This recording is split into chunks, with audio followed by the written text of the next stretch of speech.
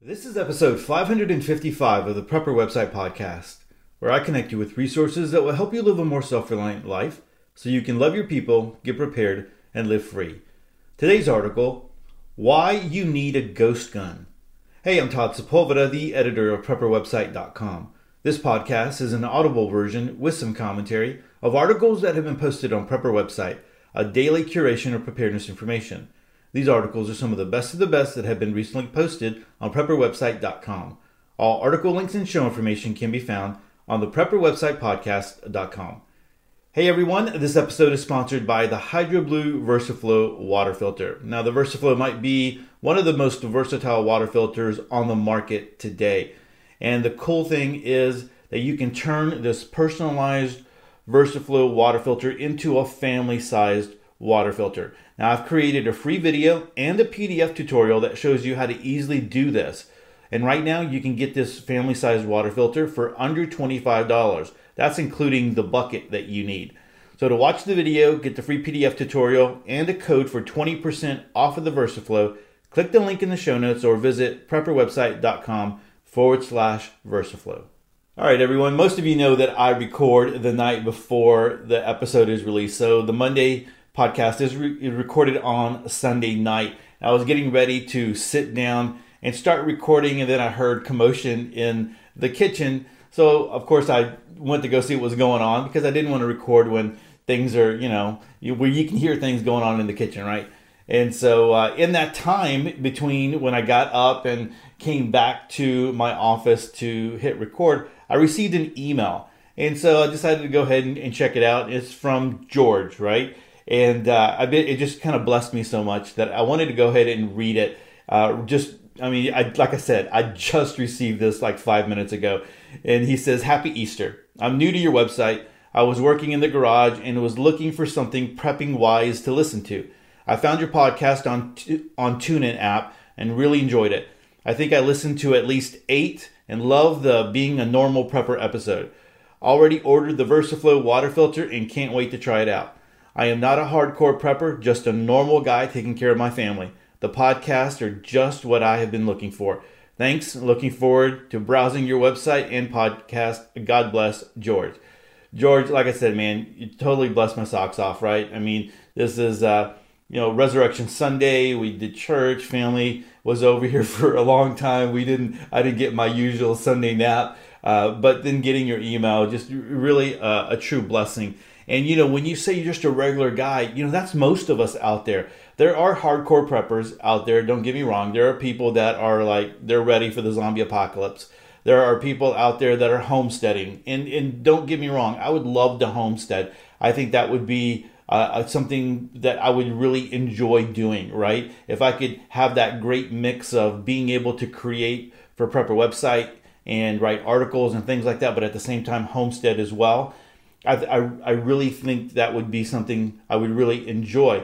But right now, I'm just a regular guy, just like most of you. And like I said, most people that prep are just regular people. I have a regular job, and I love my job. Don't get me wrong. I love my job. I love the people that I work with and all of that. And I would really, before I ever made a move to like homesteading, something like that, I would really have to pray really hard about it because, there's a lot of things that are involved with that.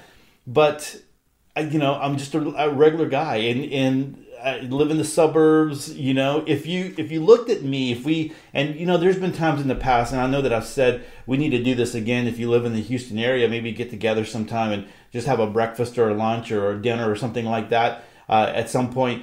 But I'm just a regular guy, man. We're gonna hang out. It's just I live in like I said, the suburbs. I drive a truck. It's like unless you knew some of the things to look for, you probably would never say, hey, you know what, Todd's a prepper, right? Unless, like I said, you know what to look for, or I've already mentioned it to you that this is something that I believe in. So again, thanks so much, George, for the email. Like I said, completely blessed me this evening as I'm getting ready to start the podcast. And then when you get ready to do the VersaFlow and turn that into that family-sized water filter, don't forget to watch the video and check out that tutorial. It makes it really, really easy to do that. So thanks again, George. I hope you enjoy the rest of the episodes that are out there. All right, guys, so let's go ahead and jump into our article of the podcast. It comes to us from survivalpedia.com, and the title is Why You Need a Ghost Gun.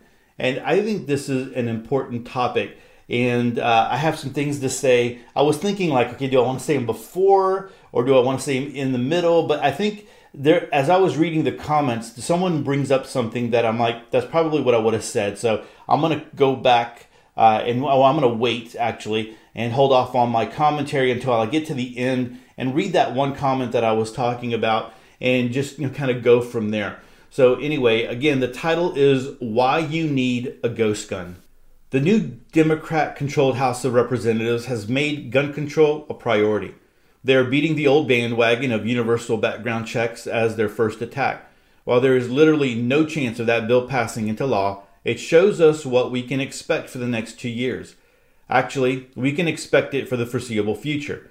There are those in this country who will not be satisfied until we are an unarmed population, even though reports out of the Department of Justice show that 90% of criminals get their guns illegally, and countless studies show that arming the general population is one of the best deterrents to crime. Yet there is a push to enact quote-unquote red flag laws across the country which will disarm law-abiding citizens, not for crimes that they have committed, but because anyone, thinks they might be a danger. Should these laws pass, law enforcement will be able to invade anyone's home and take their guns, based upon nothing more than an accusation from a disgruntled family member, neighbor, co-worker, or activist. There's always a risk that at some point, these politicians may win and the government starts confiscating firearms. Of course, that requires the government knowing who has the firearms in the first place, which is why gun registration is always a precursor to gun confiscation. One of the keys to protecting ourselves from this is to ensure that we have guns which are not registered. That's why states which have enacted gun registration laws are having such poor turnout for registration. As long as they don't know who has the guns or what guns they have, we can hide our guns and keep them from being confiscated. So there are many ways of making sure that the government doesn't know about the guns you have. The best of these is to buy them through private individual sales, the very thing that universal background checks is supposed to do away with. Another way is through ghost guns. All right, before I jump into the next thing, just let me say this. In New Zealand, after that mosque shooting happened, they talked about registering guns, and that was a big deal. And of course, everybody over here has our eyes on that. But the truth and the reality is not very many people register their guns. They're not stupid. People are not stupid. People are well informed nowadays, right? They see some of the things that have happened in Venezuela. They see some of the things that have happened in other countries. And it's like, when the government gets out of control, there's nothing you can do if you don't have a way to fight back, right? And so, like I said, there was a very, very small amount of people in New Zealand who actually registered their guns. And I think that's why you have very low amounts too when you see that kind of stuff happening in other places. And I can't remember.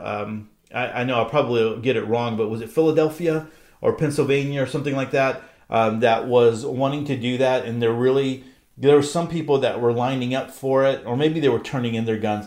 I don't know, or just trading them in or something like that. I can't remember, but it's usually a very low amount, and people are like, come on, really? No, we're not stupid. We're not going to do that. So I think people are wising up to that whole deal. All right, so let's move forward, and this next section is, what is a ghost gun? The term ghost gun might be a touch misleading, but it's the term everyone uses. These are guns that are invisible to the government because they were not manufactured by a licensed arms manufacturer and doesn't carry a serial number. It is legal to do this as long as you are manufacturing it for yourself. Now, please note that it is not legal to buy or sell a ghost gun. You've got to make your own. But making one isn't really all that hard if you have some basic handyman knowledge and the right tools to work with. So let's talk about legalities. The law is very technical about firearms, providing us with the ability to make these ghost guns. First of all, only one part of the gun is technically considered the gun. This is usually the frame, whichever part houses the trigger and firing mechanism. In the case of the AR-15 and AR-10, the lower receiver is the frame which carries the serial number. The serial number doesn't have to be applied by a manufacturer to the frame or lower receiver until it is more than 80% complete. So, if you can buy a frame or a lower receiver that is only 80% through the machining process, you can buy it without the serial number attached. These are readily available online from a number of suppliers. They are listed either as 80% lower or 80% frames, depending on what model firearm you are trying to buy it for. No other gun parts have a serial number on them except parts which are used to make guns able to fire full automatic. Those are not widely available and require having the right permit from the Bureau of Alcohol, Tobacco, and Firearm. Not all guns come as an 80% frame or lower receiver. However, their number is growing. In addition to the AR-15 and Colt 1911, you can now buy 80% frames for Glock pistols, the MP5, AK-47, and a number of other gun models. Turning the 80% frame or receiver into a fully functional part will require finishing the machining of the part. You must do this yourself to keep your gun legal. You can't hire a machine shop to do it for you. You can't even send it out to be anodized or laser engraved unless you do it before doing anything else to the frame or receiver. So while 80% lowers and frames aren't serial numbered, the manufacturer you buy the parts from will have a record of the sale. A couple of years ago, government officials in California raided one such vendor taking those records. So anyone who lived in California and bought from them doesn't have a ghost gun that's as invisible as they think. To mitigate against this, you can buy your 80% lower or a frame using a prepaid debit card, which isn't connected to your bank account. Then having the parts shipped to an address other than your home, such as your work address or a rental mailbox. So how do you turn the 80% frame or lower into a working gun? So there are two stages for turning your 80% frame or lower into a working gun. First, finish machining the frame or lower receiver. This is the other 20% of the process which the manufacturer didn't do. Then build the gun. Add all the other parts, turning the frame or lower receiver into a usable firearm. So I built a couple of these, specifically an AR-15 and a 1911. Based upon that experience, I would highly recommend buying a decent quality drill press if you are going to attempt to do this. I'm not saying that you have to buy an expensive drill press, just one that is sturdy and has a decent sized motor. I did mine with a 13-inch bench mount drill press from Harbor Freight. I'd also recommend investing in a milling vise, otherwise known as an XY vise. This allows you to precisely locate the parts you are working on in relation to the drill press's spindle, as you will be machining the part, needing to move it in relationship to the spindle. This gives you a very controlled way of moving it so that you will get straight cuts. One other thing you need is a template. The same companies which manufacture and sell the 80% frames and lowers also sell templates. Please buy the template from the same supplier that you buy the frame or lower from. In some cases, like with the 1911, different manufacturers' products don't work with each other's templates. The same problem exists whenever you are working with a polymer frame, as they are made differently and need their own templates. There will be several smaller tools that you will need, like a digital caliper, some drill bits, and some end mills, but these are the major tools required. So machining the 80% frame or lower receiver. The actual machining varies depending on the gun model you are trying to complete. For the popular AR-15, it consists of machining out the trigger control pocket, making the slot for the trigger to mount through, and drilling 3 holes through the lower receiver. The biggest mistake you can make in machining your frame or lower is to hurry. You are not using a commercial grade milling machine, but rather a drill press. Expect the part to chatter as the end mill cuts the metal. Ideally, you want as little chatter as possible. The way to have that is to make extremely small cuts, cutting off only a little material at a time. This is time consuming and tedious, but you'll end up with a better job when all is said and done. When I did mine, I was literally shaving off pieces of metal that were only a couple of thousandths of an inch thick. It takes a while to cut it at that rate, but you can take a break and come back to the job if you find yourself getting bored. That's better than rushing it. Another important point, which many people don't realize, is that you need to use oil when drilling or cutting metal. Ideally, this should be cutting oil formulated for the job.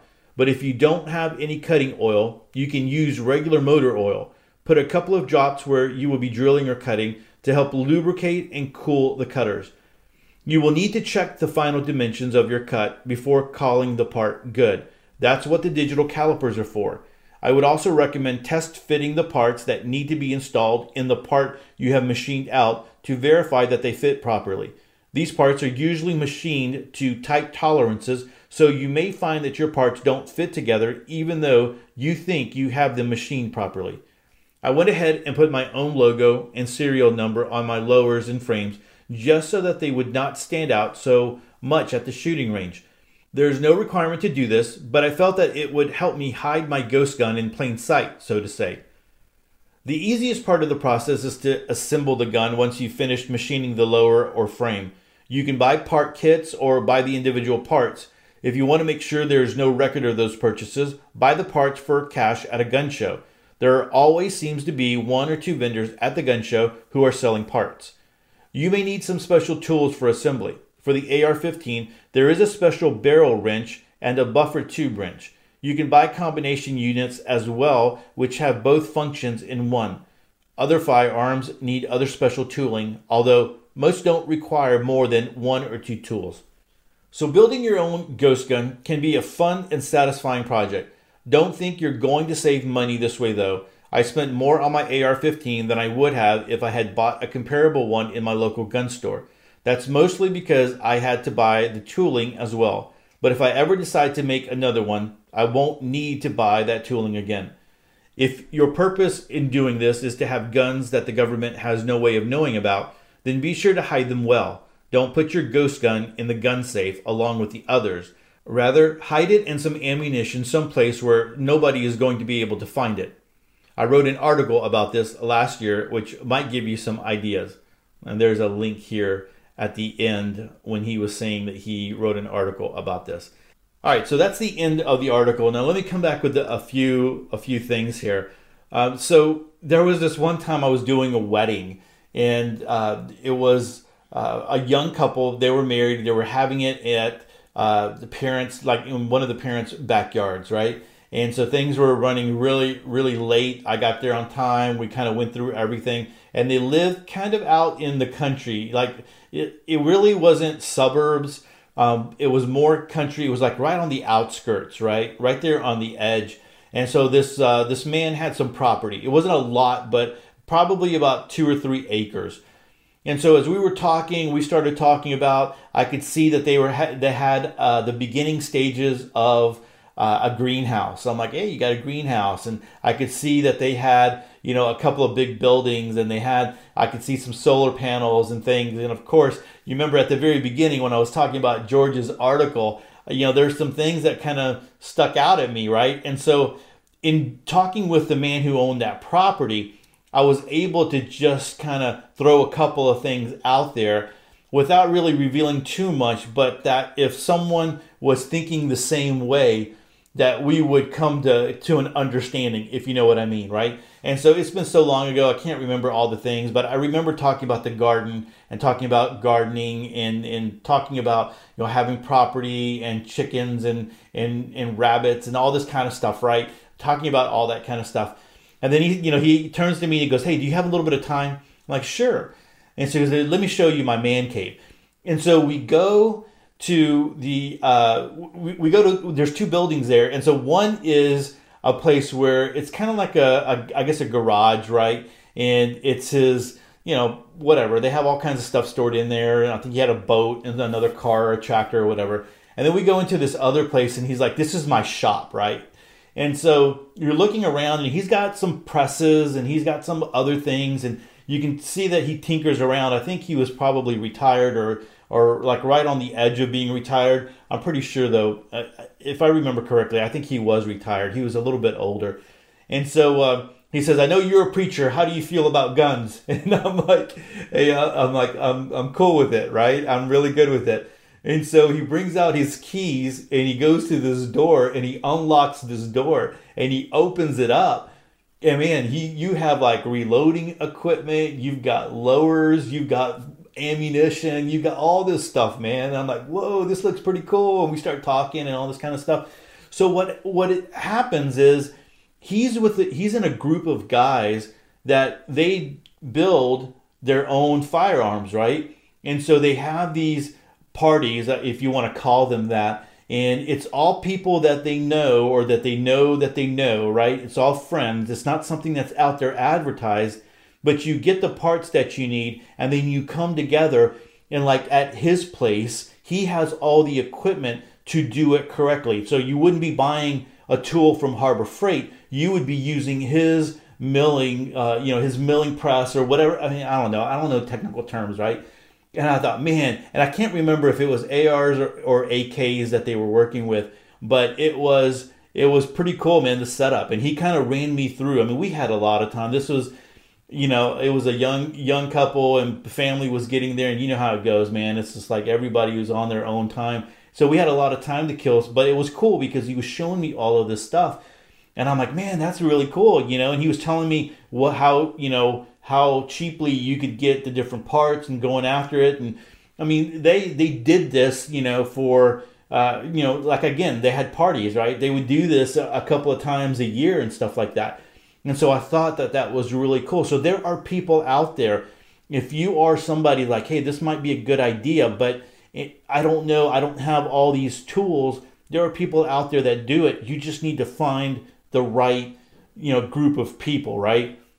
So how you go about doing that, I don't know. I mean, you're going to have to look around, ask around, and different things like that. Maybe get on some gun forums that, where you can find local people, in your local area, and you can kind of connect with them. And I'm sure there's always that idea where, like, hey, I really want to make sure I know you, that you're someone who's a stand-up person, But I don't know, man. Ask around the people that you know that are really into hunting and firearms and different things like that. Because that, like I said, that's the gateway. Firearms and gardening is the gateway drug to, to prepping, really, a lot of the times. Because you start getting into that and you realize, man, you know what? This is something that, well, it leads you into the other things that are out there, right? Just because of the nature of it. You start going to gun forums and there's going to be preparedness there. You start going to gardening forums or gardening websites. There's going to be, eventually you're going to hit some kind of prepping there eventually, right? So there's a lot of that goes into it. And so I remember, and the whole reason why I even thought that this was, because back then, because this has been a long time ago, I couldn't even get to the guy's place. I don't even remember where it was, right? But I remember back then I had Prepper website, and I had linked to a video of I guess it was like a news report. The guy was in California, and he did a report on this very exact same thing. And I think he was doing AKs, right? So it was these AK build parties where you would do exactly this, what this article is talking about. And of course, he was a reporter, he was undercover, blah, blah, blah, all that kind of stuff. And then at the very end of, and this is why I was like, this is so crazy. At the very end of his segment, they show him like destroying his AK, right? It was like, so I made this AK and blah, blah, blah, and now I'm tearing it up, right? And there's like, they're like sawing it in half, and they're doing all this and completely making it to where nobody could ever use it again. I'm like, come on, man, really? I can't believe you're doing that. But that's the whole reason why when this guy was talking to me about it, I was like, wow, this is exactly what I remember linking to on Prepper website. So there are people out there that do that. You just need to find them, right? You need to feel comfortable with them, and you will come out cheaper. I know that in this article, he said that he spent more money, but because he bought all the tools. But if you're doing something like this and you are linking up with people who have the tools, then really all you're buying are the parts. And so that's, very interesting. I don't agree with him where he put, I guess, you need to shoot it somewhere. I would always, I don't know if I would have put, the fake serial numbers on there or whatever, but I don't know. Maybe that's a good idea or not. I don't know. I guess my thing is, I don't know if I would be taking it out to public if I had a ghost gun, right? If I had something like that. I don't know. For me, I would do more kind of like what the person said in the comments. And so I wanted to go down into the comments, and somebody said here, like, renting a let me read just a couple of the comments here. Renting a mailbox won't work either. And so they said, because the government knows that you have that and you have to have proof of where you live, blah, blah, blah. And then someone underneath him said, I rented one with just my ID, told the lady that I was starting a small startup business. And this wasn't an official USPS, postal service PO box. This was more somebody who had their own little business, like a mailbox, etc., or whatever. And so you just rent out a little space and for a monthly fee, and they take your mail, right? And so you can have things sent there. All right, so let me see here. So this one comment said this: another type of ghost gun would be one you paid cash for from someone you know or don't know, and there's no transaction paperwork, and no one other than the person you bought it from knows you own it. And so someone responded to that and said, yes, an unpaper trailed firearm makes as much sense as building your own. Be sure to include a few extra magazines if required. Revolvers and fixed magazines don't, and a case or brick of ammunition for it's a good start for a Patriot kit. Put the kit in a safe space away from your household and other personal effects for just in case. So that's another thing that you can do if, like, building a firearm, building your own is just completely, or machining your own is completely out of the question. Like, you just don't see any way of being able to do that, or you try or whatever. You could go to a gun show, and I've seen them before. I've seen all kinds. Houston has a couple of big gun shows.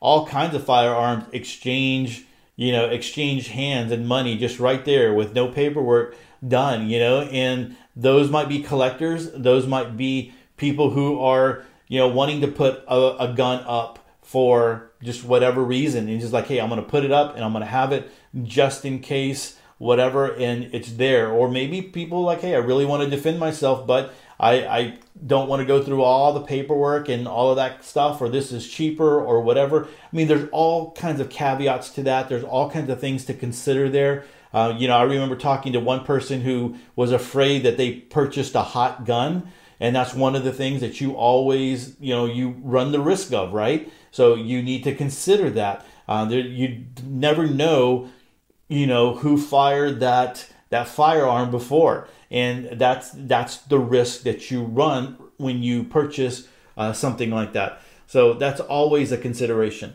So one more story that I'm thinking about before I end the podcast.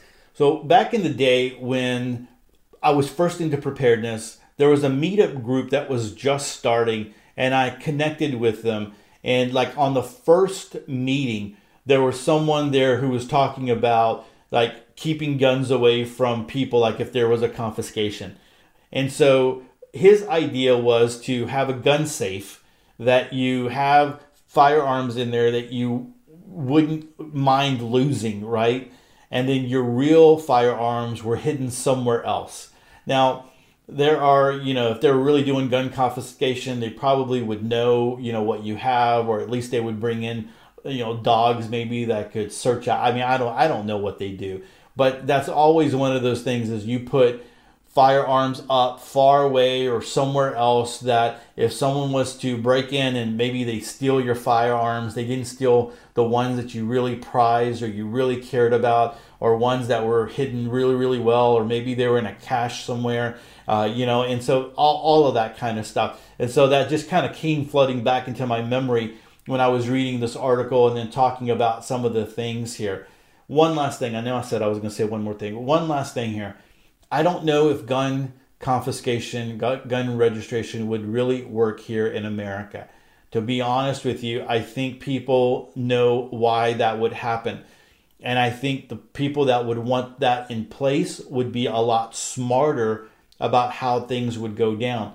So back in the day, a couple of years ago, they talked about taxing firearm or ammunition so much that the manufacturers would have to go out of business, that no one would be able to afford it, or they were going to tax the gunpowder, or it was something along those lines, that it was going to be so much, put on these ammunition suppliers and manufacturers that no one was going to be able to make it anymore. And so I think there was only 2 left in the United States.